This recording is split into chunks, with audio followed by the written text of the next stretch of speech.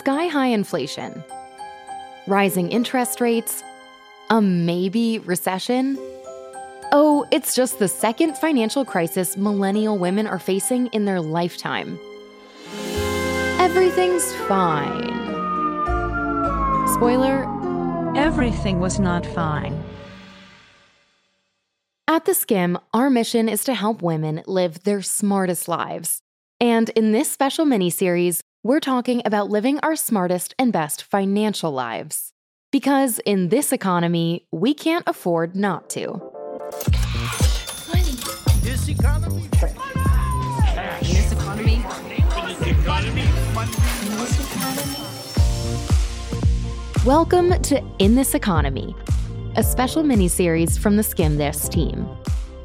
Over the course of 3 episodes, we're going to give you the tools you need to navigate what's going on right now, from budgeting in this economy, investing in this economy, and staying sane in this economy. Our experts will be giving you their best money tips and tricks, and will help you make the best decisions for your wallet. All right, let's get into it.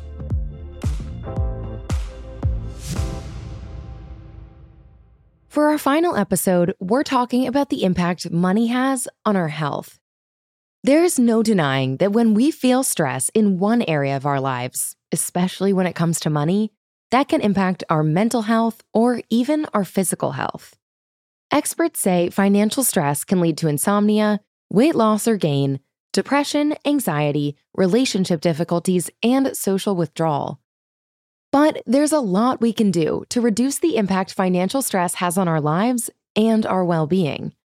So in this episode, we're going to give you some tools that you can implement today, this week, and this month to reduce that financial stress so you can get into the right money mindset.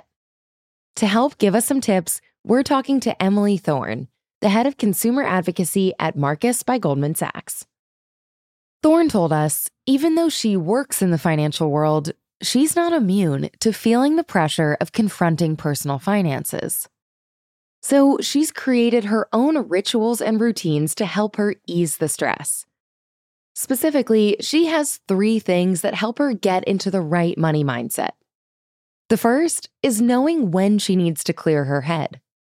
If I know I'm about to sit down and look at my financial plan, budget, or pay my bills, before I do that, stop everything and go on a run or a bike ride to clear my head and do whatever I can do to be in the best physical and mental space to bring that positive energy and channel it into an area that might cause me a little bit more stress, like my finances. So once I have cleared my head and set aside my emotions, I'm able to appeal to a more rational self in me. And that's when I turn to my financial plan and tackle some of those concerns one by one. If you're not a runner or a biker, no worries. Maybe cooking or reading a good book helps you decompress. But the important thing is to find something that works for you before you head into a money conversation with yourself or a partner. Another part of Thorne's money routine is staying focused and consistently checking in on her financial plans, even when she sees those negative economic headlines. I try and stay really focused on my own money. What's coming in, what's coming out, what are my own obligations? And yes, there is a lot of noise, but it's really important to remain focused on your own priorities and where you want to be both in the short term and the long term, whether that's 5, 10, or 20 years from now. Having a financial plan for me is key in navigating uncertain times because it allows me to assess the current environment and readjust my plan to stay on track to meet my goals and hopefully drown out a lot of noise along the way because the noise this month is going to be different next month. And the final part of Thorne's financial routine involves her checking in with her money buddy, aka that person who holds you accountable as you work towards your money goals. I am very lucky. I have been married to my best friend for 8 years. And so he is my money buddy. And I think regardless of whether you're married or in a committed relationship, or maybe aren't in a relationship at all, you can find those aspects in your money buddy through a lot of different relationships in your life. That can be a partner or a spouse, a friend, a parent, maybe even a financial planner, you name it. Just find someone who you can share your goals with that you trust, and they can support you, because ultimately you don't have to go at this alone. So now that we know how Thorne gets into the right money mindset, let's get tactical and break down one thing you can do today, this month, and this year to get you on a strong financial footing, so you can stop doom scrolling and checking your bank account every few hours. First, let's talk about what you can check off your list ASAP. One thing you can do today is open a savings account with a really good rate. You work really hard for your money. So the first thing that you should do is make sure that your money is working just as hard as you are, and take full advantage of rising interest rates. Ask yourself, and be honest, do you know what APY you are currently making on your own savings account? A lot of people don't know. And chances are, if you are one of those people, your rate probably starts with a 0. But don't worry. Right now, we are in a super competitive rate environment, making it an ideal time to open a high-yield savings account or a high-yield certificate of deposit, also known as a CD.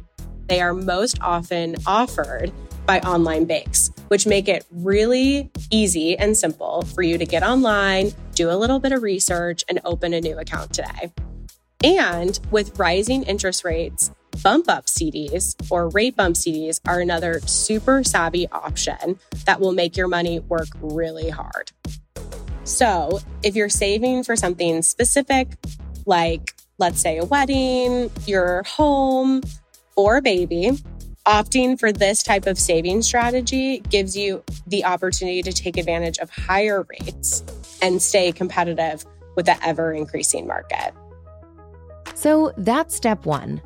Open that high-yield savings account or certificate of deposit account, which gives you a higher rate in return for a pledge to not touch that money for a set period of time.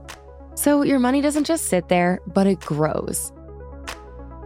Once we've checked that off of our list, let's dig into what we can do this month to alleviate stress about our financial futures. I strongly believe that building a better financial life for yourself starts with education. Luckily for us, there are tons of free resources out there to help you get started. So my best advice to do this month is to do some research. Find a newsletter, a blog, or even a podcast that can help you get up to speed on the latest and greatest in finance and give you savvy tips on a regular basis. There is just so much great content out there that can be a useful resource to people like you and I.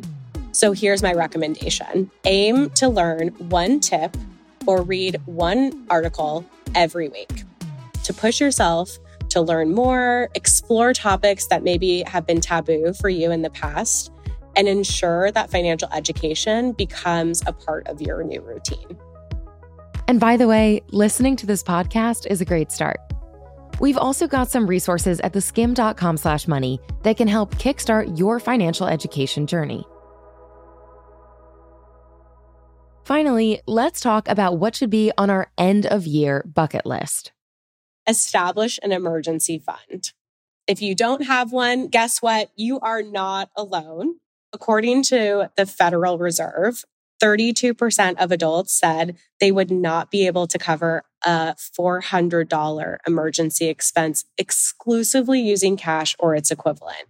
So if you're one of those people that don't have an emergency fund yet, that's okay. But an emergency fund is a really important component of any financial plan because it serves as a safety net in case life throws you a curveball. Typically, experts agree that emergency fund should have enough cash to cover 3 to 6 months of unexpected expenses. And you also have to remember, it's called emergency fund for a reason. So try to avoid the impulse buy with this extra cash.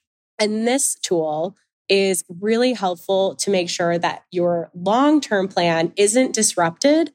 Again, life throws you that curveball and you have an unexpected expense come out of nowhere. So think of your emergency fund like a safety net for yourself. It's really an investment in your future self, a way you can feel more secure about your money and something you can actually use if you find yourself in an unexpected situation. After the break, we're going to wrap things up by giving some final tips to reduce financial stress and invest in your financial health. Welcome back to In This Economy. We just broke down 3 new habits to get you into the right money mindset and skimmed one thing you can do today, this month, and this year to get you on the right financial footing. And we wanted to end this show and this series by just acknowledging that talking about money can be incredibly challenging. For a lot of us, money has been a taboo topic at our dinner tables, and that's before you add in all of the stressful economic headlines we've been seeing. For Thorne, cutting out the noise and reducing stress starts with just focusing on herself and her journey, not anyone else's. Put one foot in front of the other and try to simplify the task at hand. Don't let perfection get in the way of progress. We live in a social media dominated world, and it can be hard not to compare your financial journey to that of a friend or a colleague or an influencer that you follow. People share, we know, highlight reels. They aren't going to show necessarily the low moments, especially in their financial lives. And people are always inclined to share the positive. So remember, the only financial situation that you have the full picture of is your own. So it's not worth trying to compare that to the often partial view that you see of someone else's. Take pride in your own journey and focus on improving for yourself, not for anyone else. And finally, actually talking about money can help reduce the financial stress you feel. For the same reason that therapy can help us make sense of our emotions, talking about money can help us reflect on our current financial situation and make a plan for the future. We've talked this entire podcast about how foundational financial lives are to our everyday life. It impacts so much of our lives, and yet we don't talk about it as a society. Chances are you know more about your friend's dating history than you know about their finances. I know I do. So we have to break the mold. And frankly, it's more simple. We just have to start the conversation. It really, I think, is boiled down to having the confidence to be the first one to share. And it will be amazing, I think, once you break that mold and start that conversation, how many people are desperately ready to engage with you. What I've found in my own life and my work is that if you don't talk about money and get comfortable doing so, you can get caught on this hamster wheel that is really hard to get out of. We as society have made major strides towards creating safe and open environments to discuss other support surrounding physical or mental health. Financial health needs to be next.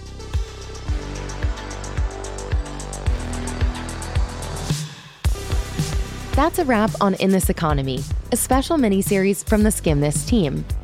We'd love to know what you thought about all the advice, tips, and tricks you heard throughout these 3 episodes. Call and leave us a voicemail at 929-266-4381 to share what you thought.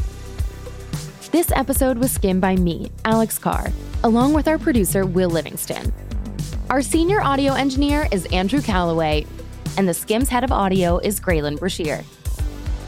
A regular episode of Skim This will be back in your feed again on Thursday.